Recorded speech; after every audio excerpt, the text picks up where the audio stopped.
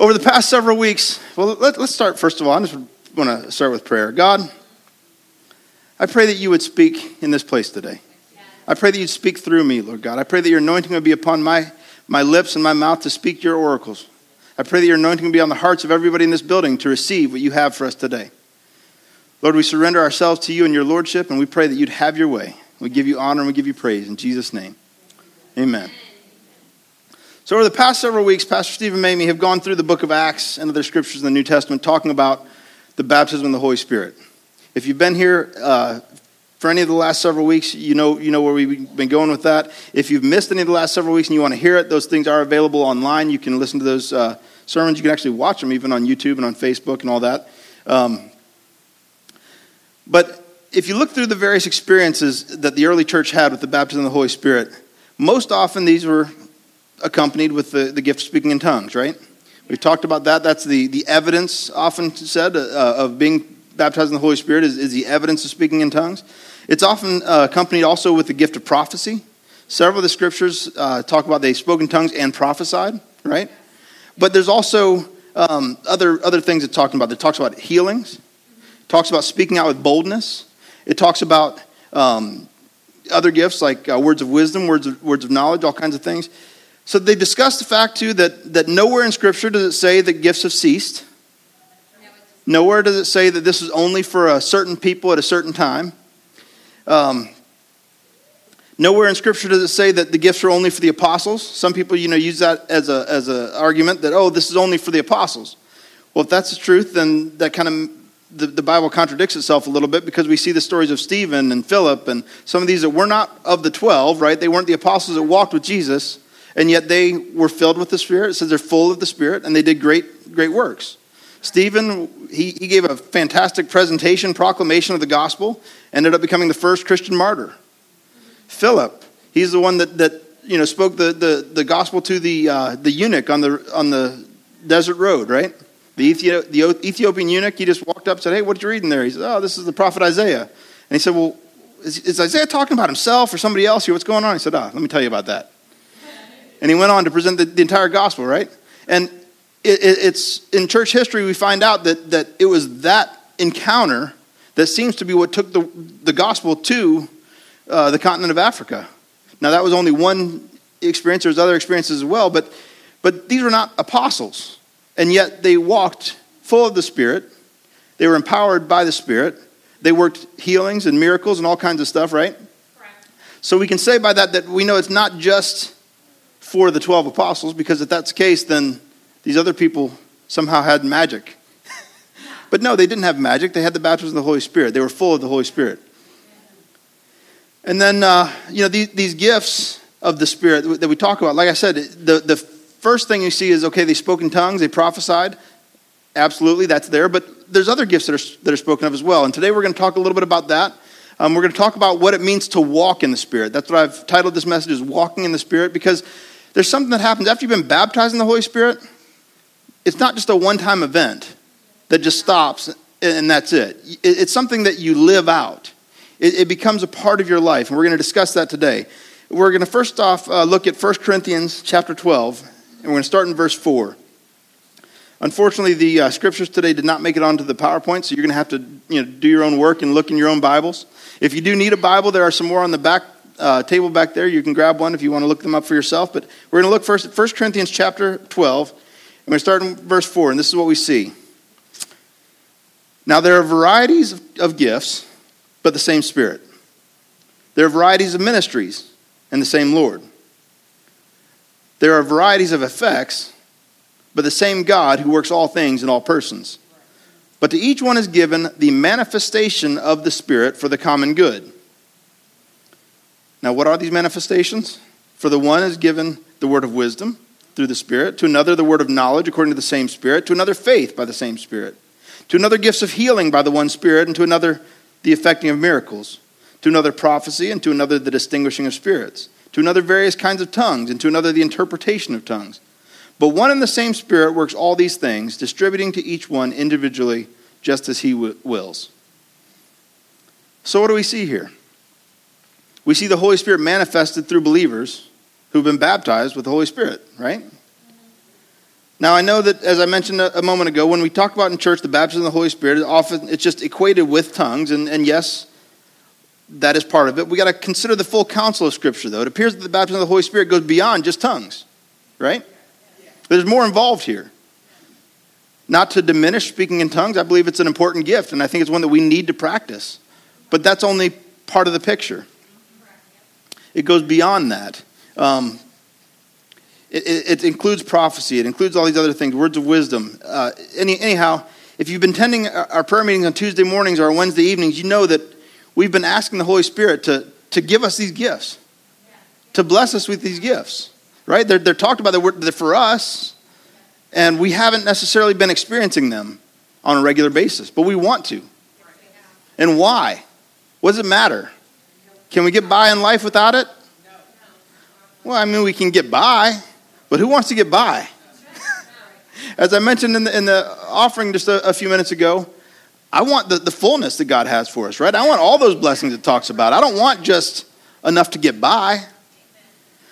Anyhow, but the other reason we ask for this is if you look in that same chapter there down in verse 31, it says this, it says, earnestly desire the greater gifts. So God himself tells us in Scripture there to desire these gifts. It's right to desire these gifts. It's okay. Right? It's something we're called to do. But also these gifts are for the building up of the body. If you look at the entirety of 1 Corinthians 12, it discusses how different gifts are given and different parts are played by each person, each believer. We all have a different role in the body, and the body isn't complete apart from each one of us using our gifts and fulfilling the call that God has on us, right? Thirdly, it was the gifts of the Spirit and the baptism of the Spirit that often led people to coming to Christ in the early church. It was the calling card, right? It was the, hey, why do I want this? Well, check this out, right? If you look at that in Acts chapter 2, they heard these Galileans were speaking their own languages, right? These people that shouldn't know all these foreign languages were speaking in tongues and speaking languages they didn't know. Yeah. And people were like, this is amazing. These guys don't know my language, and yet here they are speaking and proclaiming the word of God. Yeah. And I got to check this out. I got to see what happens. And what was the result of that? 3,000 were added to the number that day. In chapter 3, we see the account of the lame man at the gate of Beautiful, where Peter and John, everybody's heard this story. They're all familiar with it, right? There's the lame man there, and he says, hey, give me some money. And they said, well, we don't have any money, but what we have, we're going to give you. In the name of Jesus Christ of Nazareth, rise and walk. And he's healed, right? Fantastic. And usually that's where we stop with the story because, hey, that was great. But if you read on, you find out that people started gathering together. People started gathering and saying, whoa, what just happened here? Yeah. Did a miracle just happen? Because I think this guy was lame and now he's walking. Something's different here. Right? It drew a crowd. That's part of the reason we want the gifts to be at work in our hearts, because we want to draw a crowd. Yes, we do. I don't want the attention, but we want God to get the attention. We want people to see their need for him. How many people realize that in this day and age, we need people to be looking to God for the answers? Because the government ain't going to give us the answers, right? Hollywood isn't going to give us the answers. Jeff Bezos isn't going to give us the answers, right?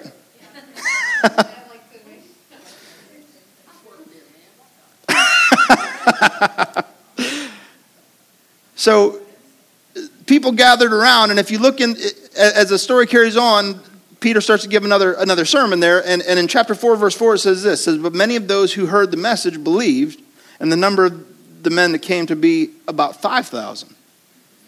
So, first of all, once they received the baptism of the Holy Spirit and they began to step out, we see 3,000 added to the church. Then we see 5,000 added to the church. There's something happening here, right? This isn't just speaking in tongues for the sake of speaking in tongues. Something's going on. Something's changing. But most importantly, and here's where we're going to kind of camp out today a little bit, most importantly, the baptism of the Holy Spirit leads to living lives of boldness. And it's boldness with wisdom. The two need to go together. How many know that boldness without wisdom can get in a lot of trouble? Boldness apart from wisdom gets you beat up. That's pretty much it, right?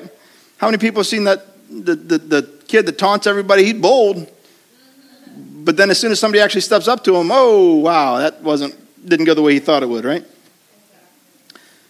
But this is what we're gonna talk about today is this boldness, because as I mentioned, Peter, after being filled with the Holy Spirit, he boldly proclaimed that this was the fulfillment of the prophecy of Jeremiah, right? Yeah. And these godless men killed Jesus. That's his words in that scripture. Godless men killed him. Now he's preaching to these men and saying, you're godless men. But who were these people? Pious religious Jews. And saying, you're godless people. You killed Jesus. That's offensive, right? These are people that spend their life trying to be righteous, trying to be pious. And he's saying, you're godless people and you killed Jesus. Whoa. But he went on to declare, Jesus raised from the dead. But who is it that said this? Peter. What do we know about Peter? 3 times. A little girl said, hey, weren't you with Jesus? Don't you know him? Not me. Not me. I don't know him. I don't know what you're talking about. I'd never seen the man. He was cowardice. He was afraid.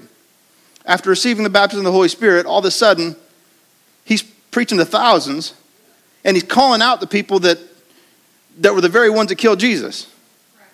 Now, for somebody who's a coward, if you know that this group of people killed your leader a couple weeks ago, do you think you're going to go in front of those same people and say, you guys, you don't know what you did. You killed the one that was coming, the Messiah. You did this. But he did. Why? Because he had received the baptism of the Holy Spirit. He received boldness with that. The dude was not the same after receiving the baptism of the Holy Spirit. He was a different guy altogether, right? So, as we mentioned, after the sermon he gives in Acts chapter 3, he goes on. In chapter 4 there, he led thousands to Christ there in Acts 4. But we also see this at the end of chapter 4, verse 27. It says this, for truly in this city there were gathered against you your holy servant Jesus, whom you anointed, both Herod and Pontius Pilate, along with the Gentiles and the peoples of Israel, to do whatever your hand and your purpose predestined to occur. And then he says a prayer. He says, now, Lord, take note of their threats, and grant to your that your bondservant may speak your word with all confidence, while you extend your hand to heal, and signs and wonders take place through the name of your holy servant Jesus. And when they had prayed, the place where they had gathered together was shaken, and they were all filled with the Holy Spirit, and began to speak the word of God with boldness. What are we seeing here? Is it all about the speaking in tongues? Is speaking in tongues the end all? No. Speaking in tongues is part of it. And I'm not belittling that. We absolutely encourage that, and we want to pray for that, and we're going to believe with you. If you have not received the baptism of the Holy Spirit, we'll pray with you even today to believe that you can receive that gift. And speaking in tongues is one of the evidences of that, but there's more to it. Yeah. There's this boldness that comes forth. Amen? Amen. Now, there's a lot of confusion sometimes in different churches as to what this looks like. I'll tell you a little bit about my background. I grew up, my dad's a pastor, his dad was a pastor, his dad was a pastor. So I have 3 generations of pastors in my family. I don't know what that means. I don't know if that means anything other than I thank God for that blessing, because I believe there's a good heritage, right? I believe that I've been blessed in some ways because of receiving from that. It doesn't make me special, but it makes me blessed, and I received that, right? But in the tradition that I grew up in a church, the denomination was called the Pentecostal Holiness Denomination. They're still very active. It's a Pentecostal church, and they're very, very proud that their Pentecostal traditions traced all the way back to Azusa Street Revival of the early 1900s, right? To a man named William Seymour, who was a black man preaching to a mixed congregation, right? And now you got to understand, this is early 1900s here. And William Seymour, a black minister, was laying hands on white people, and they were receiving the baptism of the Holy Spirit. Now, that's unheard of at that time. I mean, touching somebody of a different color skin? Oh, my gosh. At that time, that's the way it was thought of, right? They were breaking ground. They were doing something just unbelievable. Now, it shouldn't be that way. Let's understand that racism doesn't belong in the church, because we all understand that we are all part of the same race. We're all of the race of Adam, right? Now, we're all stuck in the same predicament as Adam, that we're all in sin. And it's only through Jesus Christ that we become saved. But part of what was so powerful about these meetings was not just that these people were speaking in tongues, but the fact that while much of the nation was still dealing with segregation and race issues, here were black, white, and brown people all coming together, worshiping together, all receiving from God together. And that alone was a bold move. Apart from receiving the gift of the Holy Spirit, that alone was a bold move in that time. From what I see today, we probably could use a little bit more of that boldness here as well. Right?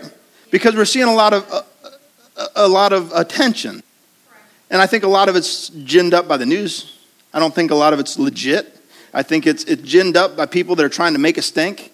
Right? Because what is their goal? Is to get us all stirred up, get us all riled up, get us all worried. But the reality is that these people went against what the social norm was, and they said, hey, if God's got something for us, we're going to do whatever it takes to get it. Right? And we want that same boldness in us. So, the churches that I'm talking about, the denomination that I was part of, what came out of that was these ministers would go back to their home church and take this teaching with them. These ministers that had begun speaking in tongues would take that back to their congregation, would start speaking in tongues in their church and praying and laying hands on their people and seeing baptism of the Holy Spirit. This became a spread all across the nation, right? And not just in this nation, it was happening in other places as well. At the same time this was going on, you had the Welsh revivals going on the other side of the world. So we see all kinds of things were happening. But what this led to in the tradition that I come from was something called camp meeting. I don't know how many of y'all are familiar with camp meeting. Down south, it still happens today. But camp meeting is something that would happen usually in the summertime, because that's the easiest way to do it, I guess, and whatever. But they'd get together for about a week or two and have services every single night. These are revival services. And the whole purpose of this was to get closer to God, right? To receive what he has for you, to kind of focus on God for a week or two. Now, we know it's not practical to come to church every night all the time. You get wore out pretty quick, right? But for a week or two in the summer, that was always a good thing. It was sometimes these meetings were powerful times. And this was where the church would focus on God for a short time. And often, these meetings, people would begin then to speak in tongues. Now, these meetings were powerful, so much so that I know that my grandfather and his two brothers were all called to the ministry in one of these meetings, in a camp meeting. They were all businessmen, actually, and God said, hey, you're not to be called to the business world. I want you ministering. I want you preaching. And so they all gave up their business and started preaching the word, which that's pretty powerful stuff. But, sometimes at these camp meetings, miracles would take place. At these camp meetings, sometimes people would receive healing. Sometimes people would recognize that, hey, look, I've been living kind of wishy-washy in my faith, and I need to make a decision to truly walk in faith. Amen? But over time, these meetings became more ritual or tradition than anything else. People started doing it for the sake of doing it. Hey, it's time for revival services again. We're going to have camp meeting this week. Everybody come. I don't know if they forgot to invite the Holy Spirit or what happened, but tradition became just that. That people would do this and not really, lost the fervor, lost the desire. But anyway, at these camp meetings, something else that would happen is a lot of people were filled with the Holy Spirit and would speak in tongues. Yeah. The strange part is this, though, that they would speak in tongues at camp meeting and wouldn't speak in tongues again until next year at camp meeting. It was kind of like the fine china. You put it away and you only bring it out on special occasions. But unfortunately, the baptism of the Holy Spirit isn't designed to be that way. When we receive the baptism of the Holy Spirit, when we receive gifts like speaking in tongues and prophecy, these are things that are meant to be manifest in our lives on a regular basis, on a daily basis. We're supposed to use it. And just like anything else, I believe these gifts, that if you don't use it, you begin to lose it. You begin to lose the fervor. You begin to stop listening. Because sometimes the gifts of the Spirit involve listening for God to direct you on something. And if you stop listening, whenever he gives you that little nudge, say, hey, go speak to that person.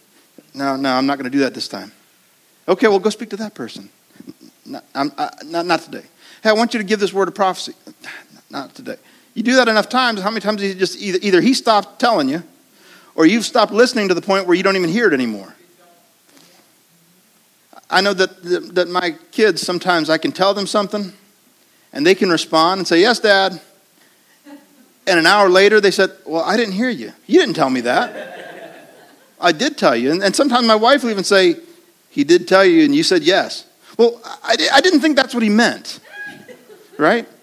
Sometimes when it comes to the baptism of the Holy Spirit, the same thing can happen. God directing us, but we've turned it off so much that we're not open to hear him and open to hear his direction.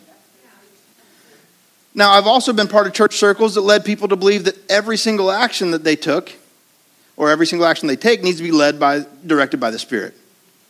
Where they want a word of knowledge or word of wisdom about every aspect of life. And they're praying, Holy Spirit, which shirt should I wear today? I'm not going to leave this closet until you tell me what shirt to wear. Or maybe they say, well, God, what should I eat? I'm hungry and there's a whole menu here. I don't know what to choose. Holy Spirit, lead me as to what to eat. Nowadays, we don't do that so much. We just use Facebook for the same thing, right? How many people send pictures of food on Facebook? I do not understand that. It doesn't make sense to me, but anyhow.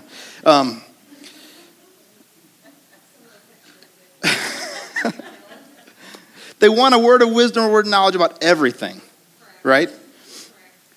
But most of the time, this isn't the way that the Holy Spirit leads his people.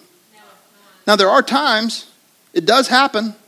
I think it was last week or the week before, we looked at evidence in Acts where Peter and Cornelius, they both had this kind of thing happen simultaneously that led them to one another, right? Peter received a vision, said, hey, go see Cornelius, right? And Cornelius said, go see Peter. He's at Simon Tanner's house. And Peter got the thing, said, hey, Gentiles are going to come. You need to speak to them. And it come together that all of Cornelius' house was saved because of this. So it can happen. And I don't want us to think that God can't speak to us that way. But the reality is that's not typically the way he speaks to us on a regular basis. And if you think about it, it kind of makes sense. Because we recognize that God's a good father, right? Yes.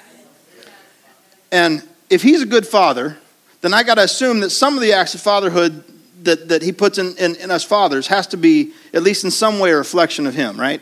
Maybe not perfect, because none of us are perfect. We all mess it up sometimes. But some of that's there. And as a father who's not the good father, right?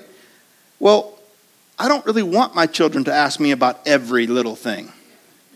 As a matter of fact, my goal is to raise my children in such a way that they can make their own decisions when I'm not around. I want them to learn principles and practices in order to make good choices, right? And yeah, I'd like them to make choices that are similar to what I would choose, but I want them to be free to make their own choices. I'm willing to give advice when asked. And yes, there are certain times when I have to give specific instructions. Take the trash out now. It needs to go out, right? But that shouldn't happen all the time. And when my kids move out of the house, if I've got to call them every evening to remind them to brush their teeth, something's wrong. So if we're waiting on the Holy Spirit to say, Holy Spirit, should I brush my teeth or not? I'm waiting on you, Holy Spirit. Speak to me, Lord. Something's wrong. Because he gives us wisdom in his word. It says wisdom, the scripture I read there earlier in Proverbs says, wisdom was with God in the beginning. Right? And I believe that he gives us that same wisdom. That wisdom is with us. And so we have wisdom from God. So we don't have to wait on him for every little thing. Now, it's certainly still proper to ask him for direction. To ask him for help. I know Pastor Steve likes to say, hey, Holy Spirit, I lost my keys. Can you tell me where they're at? Ain't nothing wrong with that. Ask him to be part of your everyday life. And there's certainly nothing wrong with it in the morning when you are looking at your clothes, say, Holy Spirit, help me to make wise decisions today. Is there something, if there's something you want me to wear that's going to help me make a statement that's going to lead somebody to you, by all means, tell me. But that doesn't mean we stay there and wait until we hear God say, wear the red shirt with the blue shorts. Because if we're going to do that, then our lives are going to be all messed up. You ain't going to get nothing done, right? But there are people that believe that way. So on the one extreme, we have this whole idea that, well, if I receive the baptism of the Holy Spirit, I just use it only at camp meeting and no other time. Yet other people that say, well, I need the Holy Spirit to lead me on every single thing that I do every day of my life. And if you do that, you're going to just end up confused. You're going to end up messed up. The reality is that the Holy Spirit wants to lead us, first of all, through wisdom. He wants to lead us through his word. He wants to lead us through our relationship with other believers who can also impart wisdom to us. There's something to be said for wise counsel. Most of the time, he does not lead us through the direct voice.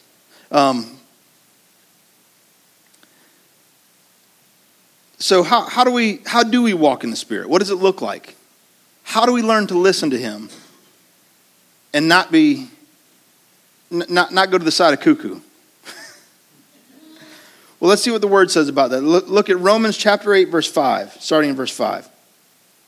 Romans chapter 8, starting in verse 5, says, "For those who, according to the flesh, set their minds on the things of the flesh, but those who are according to the Spirit, the things of the Spirit. For the mind set on the flesh is death, but the mind set on the Spirit is life and peace. Because the mind set on the flesh is hostile toward God, for it does not subject itself to the law of God, for it is not even able to do so. And those who are in the flesh cannot please God. However, you are not in the flesh, but in the Spirit, if indeed the Spirit of God dwells in you." Just sit on that for a second. You're not in the flesh, but in the Spirit, if indeed the Spirit of God dwells in you. But if anyone does not have the Spirit of Christ, he does not belong to him. If Christ is in you, though the body is dead because of sin, yet the Spirit is alive because of righteousness. But if the Spirit of him who raised Jesus from the dead dwells in you, he who raised Christ Jesus from the dead will also give life to your mortal bodies through his Spirit who dwells in you. So then, brethren, we are under obligation not to the flesh to live according to the flesh. For if you are living according to the flesh, you must die. But if by the Spirit you're putting to death the deeds of the body, you will live. For all who are being led by the Spirit of God, these are the sons of God. Now there's a whole lot in that scripture. And to some degree it can be a little bit confusing, because he goes back and forth between being in the flesh and being in the Spirit. And how do we live according to the Spirit and this and that. There's been times when I read that scripture and I just wanted to shout and rejoice that I am living in the Spirit, and thank God for the blessings that come from that, right? And there are other times when I've read that scripture and thought, how can I ever live by the Spirit? I'm doomed. I can't do this, right? But we need to be careful in understanding something here. Because first of all, how many of you are in this room today live in a fleshly body? Looks like just about everybody, right? Is there anybody here experiencing an out-of-body experience right now? No, we're all here. So we all have flesh, right? So if we're all here in the flesh, obviously verses 8 and 9 there are not telling us that somehow we have to live apart from our flesh as far as referring to our bodies. Right? There has to be something more that Paul's talking about. This idea has led many down the path of the heretical belief of Gnosticism. The understanding that all flesh is evil. That only the Spirit is good. Right? So we have to deny flesh at every opportunity. And yes, we do have to deny our fleshly nature. But we're not denying our bodies. I mean, look, if that was the fullness of it, then everyone would just stop eating and die right now. It wouldn't die right now. I got enough here to last me a few weeks, but that would be it, right? But obviously that's not what he's talking about. It's not just this skin suit that we're all wearing. That's not the flesh he's talking about.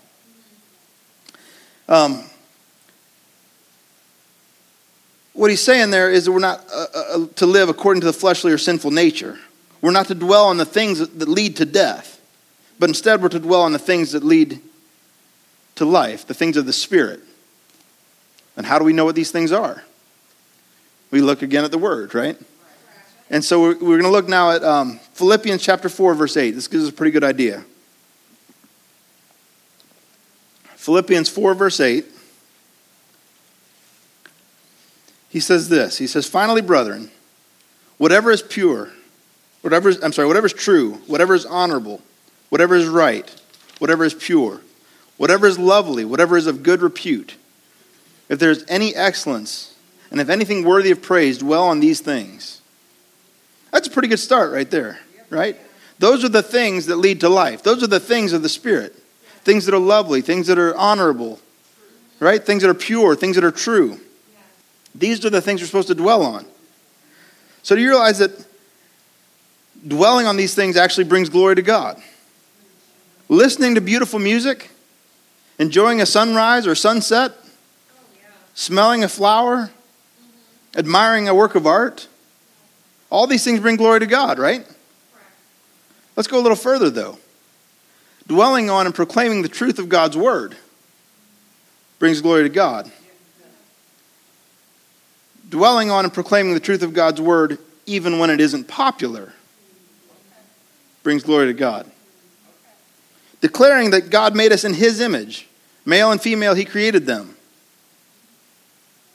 Well, that's not popular these days.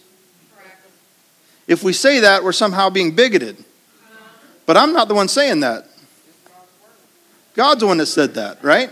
So when we dwell on his word, all of a sudden we realize that, hey, there's nothing wrong with that. That's not bigoted thinking. That's dwelling on things that are good, things that are right, things that are honorable. That's right. When we look at a verse like Psalms chapter 100, verse 3, it says, know that the Lord himself is God. It is he who made us and not we ourselves. Dwelling on that scripture is a good thing because we start to recognize something. We recognize that I'm not God. He made me. I didn't make me. And guess what? He doesn't make mistakes. So if he made me as a man, guess what? I'm a man. That's the way he made me. To think anything else puts me in the place of God, and I'm not God. So we need to dwell on the truth that he is God and we are not. And we need to stand in his word. Now, once again, that's not popular these days, though. Because today they say that you can be whatever you want to be. Whatever you feel, it's okay. And if you feel different 5 minutes from now, that's okay too. But is that true? Is that honorable? Is that pure? Is that right? Is that lovely? Is that all these things we just talked about? Absolutely not. That's called living in the flesh, as opposed to living by the Spirit.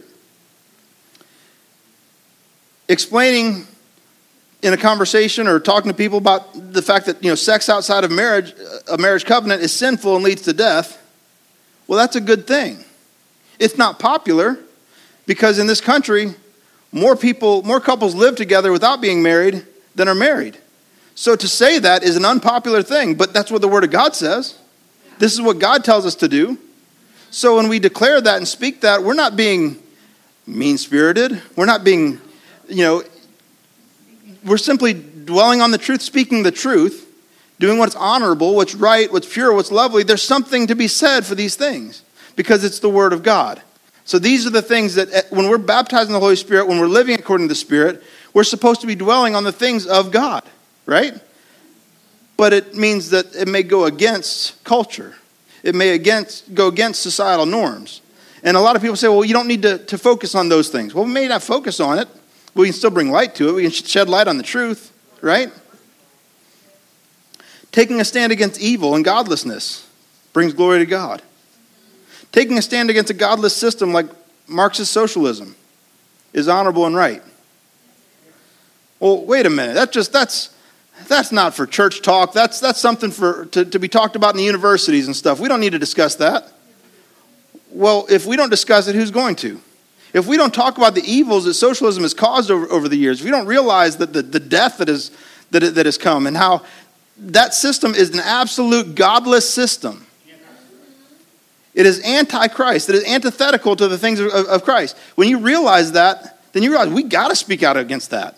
If we don't speak out against that, then we're going to be living in a place that we don't want to be living. We have a responsibility to take a stand against evil and godlessness in this age. Declaring the Word of God, that the Word of God is truth. And declaring to the world that there is truth. And the truth is not subjective. Once again, this is a good thing. Now, understand, if you debate anybody who's living in the flesh, they're going to tell you that I have my truth and you have yours. That it's okay, this is what I believe, and so it's okay. But there's no such thing as his truth and her truth, my truth and your truth. There is the truth. And to declare that, to speak that out, is what we need to do, right? That's what the Holy Spirit empowerment is going to do, is give us boldness to speak these things and declare these things. We have to have some of these uncomfortable conversations to proclaim the truth of God and that it is good. I know that I've been in situations where people say, well, around this table, we're not going to talk politics and we're not going to talk religion. Those two issues are off the table. Guess what, guys? Those two issues have tentacles that touch every part of our lives. Those two issues are things that we all need to discuss. Now, that doesn't mean you have to browbeat somebody to say, you got to believe the way I believe or else. We're not doing that. But certainly we can't engage in meaningful conversation with anybody that doesn't at some point touch on issues of religion or our beliefs, our faith, and issues of politics, because our faith influences how we vote and how we see things. Some people think that there's no place for politics in the church. Since we live according to the Spirit, well, we shouldn't concern ourselves with the things that are going on in the political realm, right? That's beneath us. Well, certainly it is true that Christ will not be returning aboard Air Force One, right? That's not going to happen. We're not looking for a messianic candidate that's going to change everything. And it's important to understand that we do have a responsibility, though, to take a stand for what's right and what's true. We have a responsibility to stir up those conversations, to have those conversations, because you know what? A lot of people will vote because of what feels good at the moment without actually thinking it through. And as believers, sometimes having those conversations with one another says, you know what? I never thought about it that way. I didn't realize that person actually believed what they said they believed. But sometimes, we got to understand, that no political party has all the answers, right?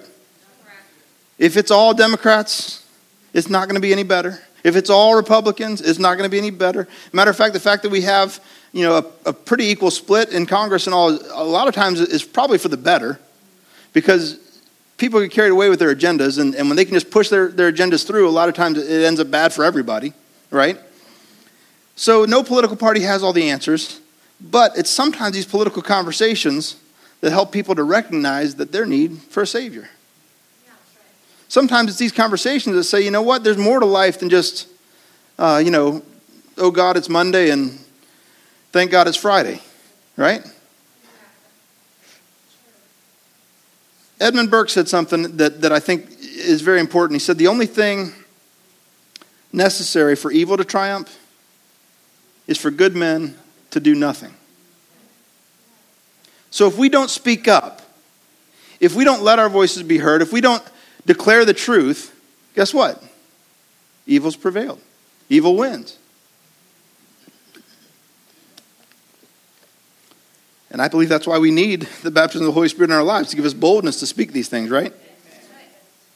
But as I mentioned earlier, we also need to walk in God's wisdom. We also need to make wise choices in how we stand up, when we stand up, where we stand up. This morning I was stirred a little bit. I made a mistake, knowing I was going to get up here to speak. I probably shouldn't have done this, but I looked at the news stations, the top, few things that was going on, just to see what kind of craziness is going on today, because, it seems kind of like a fun bag anymore. You open it up and wow, I didn't think it'd get any crazier, and there it goes, right? So I looked up, and in Portland last night, there was a prayer service being held in a public park. And at this prayer service, some Antifa members showed up in full black bloc and everything, and they started, yelling and screaming. They started throwing the flashbangs around the children and scaring them. They even sprayed some people with mace directly in the face. I mean, it was pretty bad stuff. They took their sound system and smashed it and threw it around and stuff. All kinds of stuff. And these people that were there to pray, they backed away a little bit. They let them have some peace. And I'm not going to debate whether what they did was right or wrong. At what point do we stand up? Those are conversations, once again, we need to have. As believers, we need to say, well, when is it appropriate to stand up? Yeah. Right? When is it appropriate to declare the truth? And when is it better to let it go? Because these guys come looking for a fight. And if you give them the fight they're looking for, then, well, you've kind of played into their hands. So it's not always the best thing to do either. I'm going to get off into a tangent if I go down that road. I don't want to talk about that. But the whole point is, we as believers need to understand when to stand up with boldness, right? We need to understand that there are things like the legal system that can be used for our benefit. I think about Paul when he was in prison. He said, "Hey, look, they were going to let him go," and he said, "No. I appeal to Caesar. I want to take this all the way to the top. We're going to go ahead and get this, done with." There are times as believers we need to stand up and say, hey, this issue needs to go before the Supreme Court. I'm not stopping until I get there and we get this dealt with, right? There's other times when that's not necessarily the best thing to do. We've got to understand, and that's where I believe it's important to really listen to the Holy Spirit and be led by the Spirit so that we know. And then even at that, we have to interpret what we're hearing, right? Because I think of another story where Paul was about to go on and a prophet said to him, hey, look, don't go on this trip. If you go on this trip, it's going to end in chains and imprisonment. And what did Paul do? He said, hey, I'm ready for chains. I'm ready for imprisonment. God's called me to go, I'm going to go. So just because a prophet speaks a word to you doesn't necessarily mean that word is, we got to understand how to interpret that word, right? Because the truth was he was going to see chains and imprisonment. Absolutely right on prophecy. That prophet, A+. But Paul said, I know that I'm going to see chains. I know that I'm going to see imprisonment, but I'm ready to do that. So we got to understand that when we hear that prophecy, well, how does that apply to our lives? Holy Spirit, teach us. Let us know. That's where we need to hear the voice of God more than anything, right?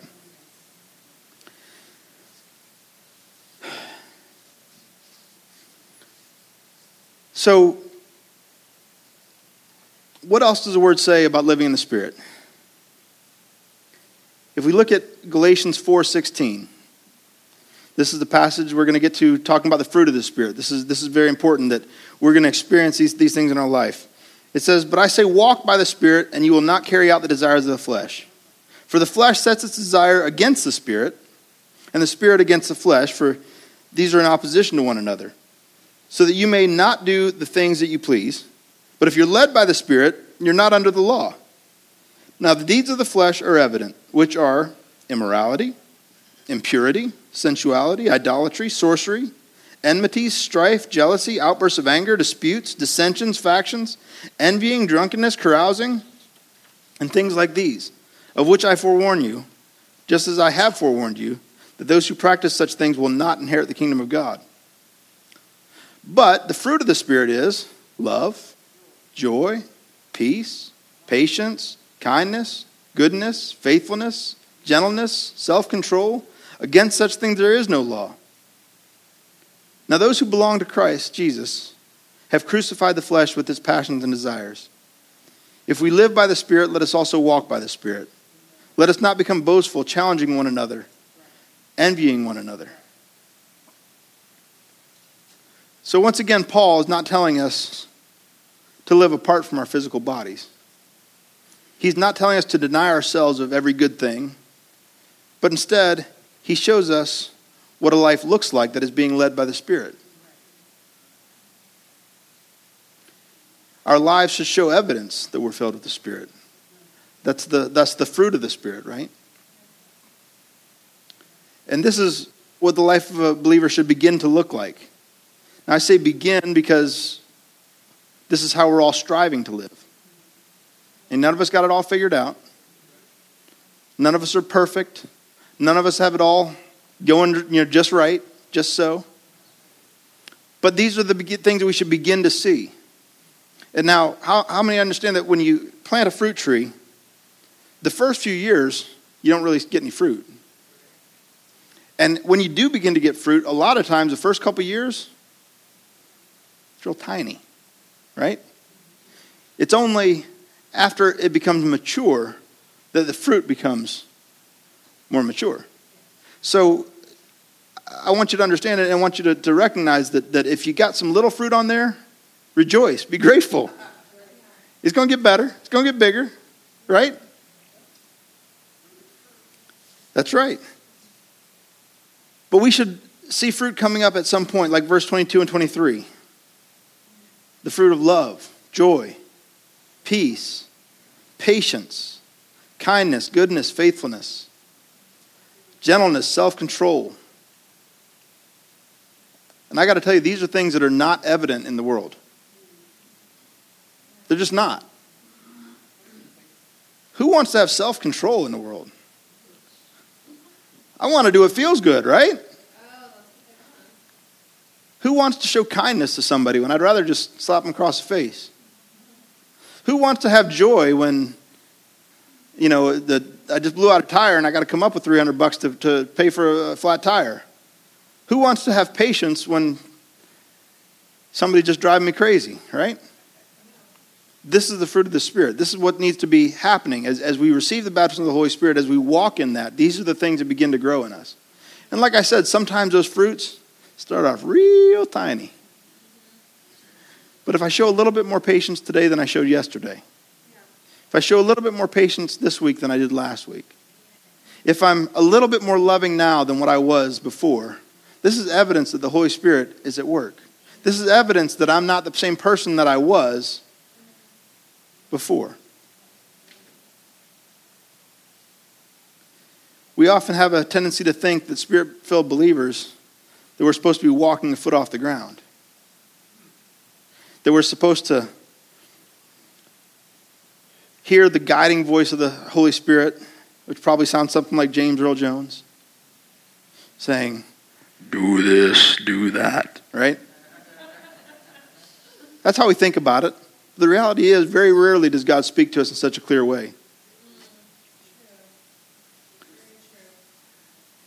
A lot of times we think that by being baptized in the Holy Spirit and being Spirit-filled believers, that means that everybody we come in contact should just see us fall down on their knees and say, what must I do to be saved? Right? But that's not the reality of it. Because we still live in this fleshly body. Right? So we're not to live according to the flesh. See, this gets kind of confusing when you think about it, because we use the same word to mean skin and muscle and bone tissue as we do to mean a fleshly carnal nature. They're actually distinct, and we got to learn to distinguish. Because we have to live in the flesh, we have to live in the world, but what does it say? We're not to be of the world. What does that mean to not be of the world? It means we don't live according to the way the world lives. We don't live impatiently like the world does. We don't live, mean-spirited like the world often does. We have these fruits in abundance, and they're beginning to happen. Once again, how does the Holy Spirit lead you? Most often it's not just the voice, it's usually His Word. And that's why we spend so much time at this church talking about the importance of God's Word. And staying in God's Word and meditating on God's Word and reading God's Word over and over and over. Sometimes we read a scripture and we think, oh, I got that now, I'm good. Read it again, see what happens. You find something more. Read it again. I talked about wisdom before, and that's very important. One of the greatest books of wisdom in the scriptures is the book of Proverbs. And the book of Proverbs has 31 chapters. Just kind of lines up with the amount of days in most months, right? So, one thing I've heard a lot of people say, and a lot of people do, is to read one chapter of Proverbs every day. It's a good practice. I've done that for a long time. I don't do it every single day, but I've read it through many times over, and every time I read it, guess what? I find a little something different. Because I come to it from a different perspective. I come to it from a different place. So I'm thinking a little bit different. Right? And as you read it again, God can say, hey, check this verse out this time. You didn't notice that before, did you? Right?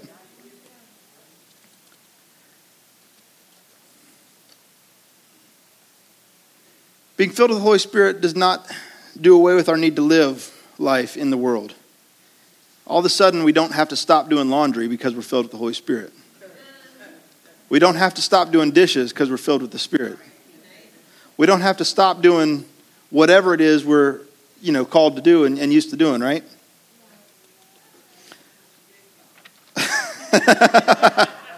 Don't quit your day job. That's right. But all too often we try to separate the spiritual from the natural. We try to say these are two different things. But that's not the way you've been created. You can't separate us. You can't say, okay, that's the spiritual part and this is the fleshly part. This is the natural part. No, it comes together. As a matter of fact, I get the opportunity to share most weeks on giving and finance, right? I think that's a fantastic way to teach and learn, because that is a place where spiritual and natural really come together. Because you have the natural act of giving, and you realize that there's also a spiritual portion there, because that giving represents something. It represents the hours that you spent toiling. It represents the hard work, the labor that you put in. It represents something else spiritual, but yet it's a natural act. Do those things together, and voila, you have this connection between spiritual and natural. Yet you can't separate the two. Right? I often think about the marriage ceremony, the wedding ceremony. My wife and I have been married for 21 years. And in those 21 years, well, we've had all kinds of good things happen, good and bad and everything in between, right? But I think about that very first day of being married, that first night of being married, whatever. Something happened by saying words in the natural that changed things in the spiritual.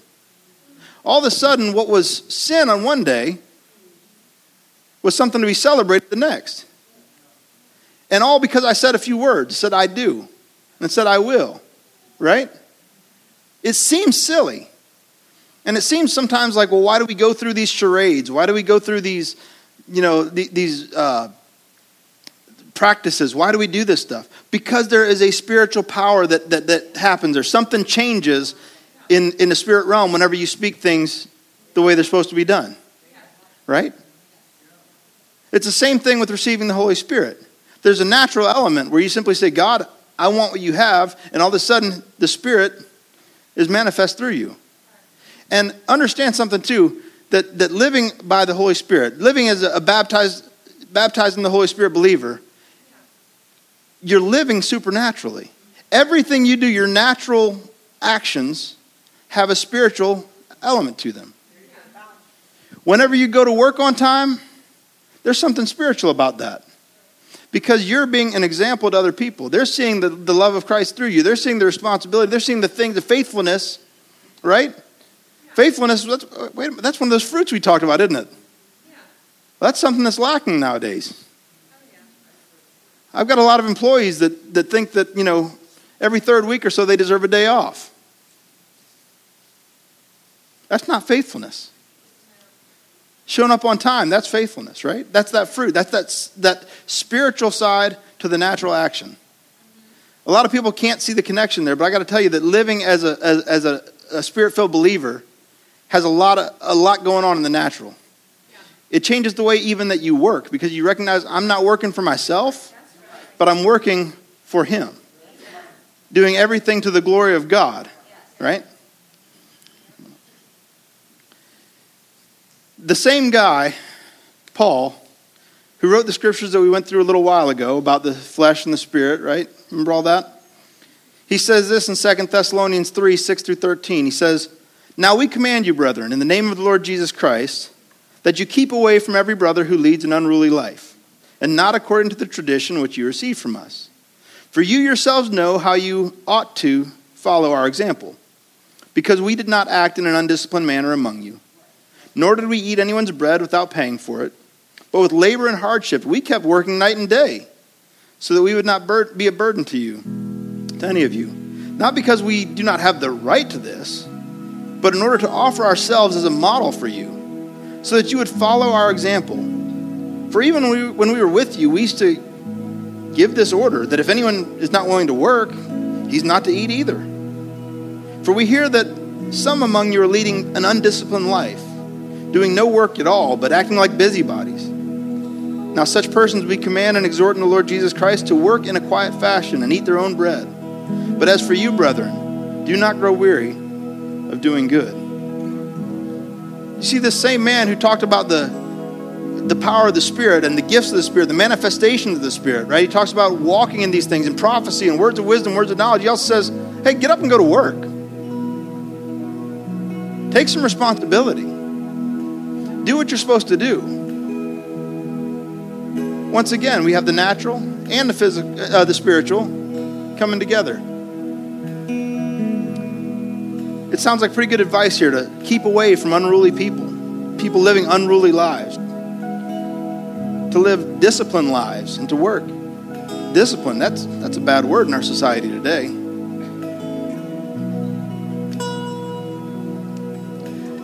I could go on and on about the value of hard work and discipline.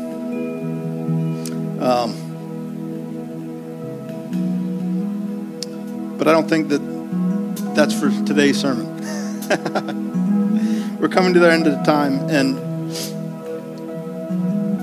if you're listening to this message today, and maybe you say, you know what, well, I want to live by the Spirit. I want to be filled with the Holy Spirit.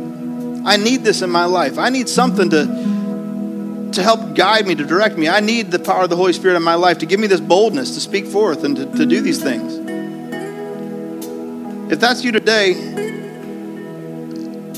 we want to pray with you. Our prayer partners are over here, and they're ready to pray with anybody who wants to receive the Holy Spirit today. And I just encourage you, come on forward. You can come on up now, or you can come on up as soon as I'm done. But they want to pray with you, and they're ready to pray with you. It may be today that you've never made a decision to follow Jesus. It may be that this is the first time you've ever heard that there was a need to. And as I mentioned before, we're all the same race. We're all the race of Adam, which is a sinful, fallen race. And apart from Christ, the Word of God says that our destiny is hell.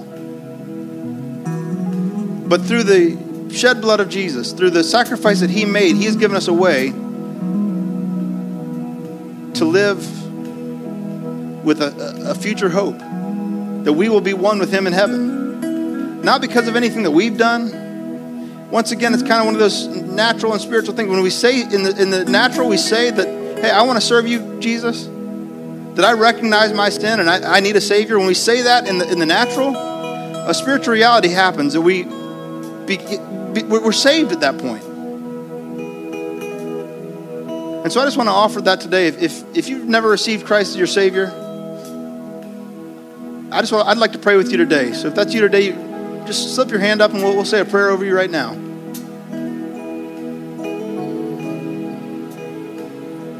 Okay? Perhaps those of you that are watching online, you also need to make this decision.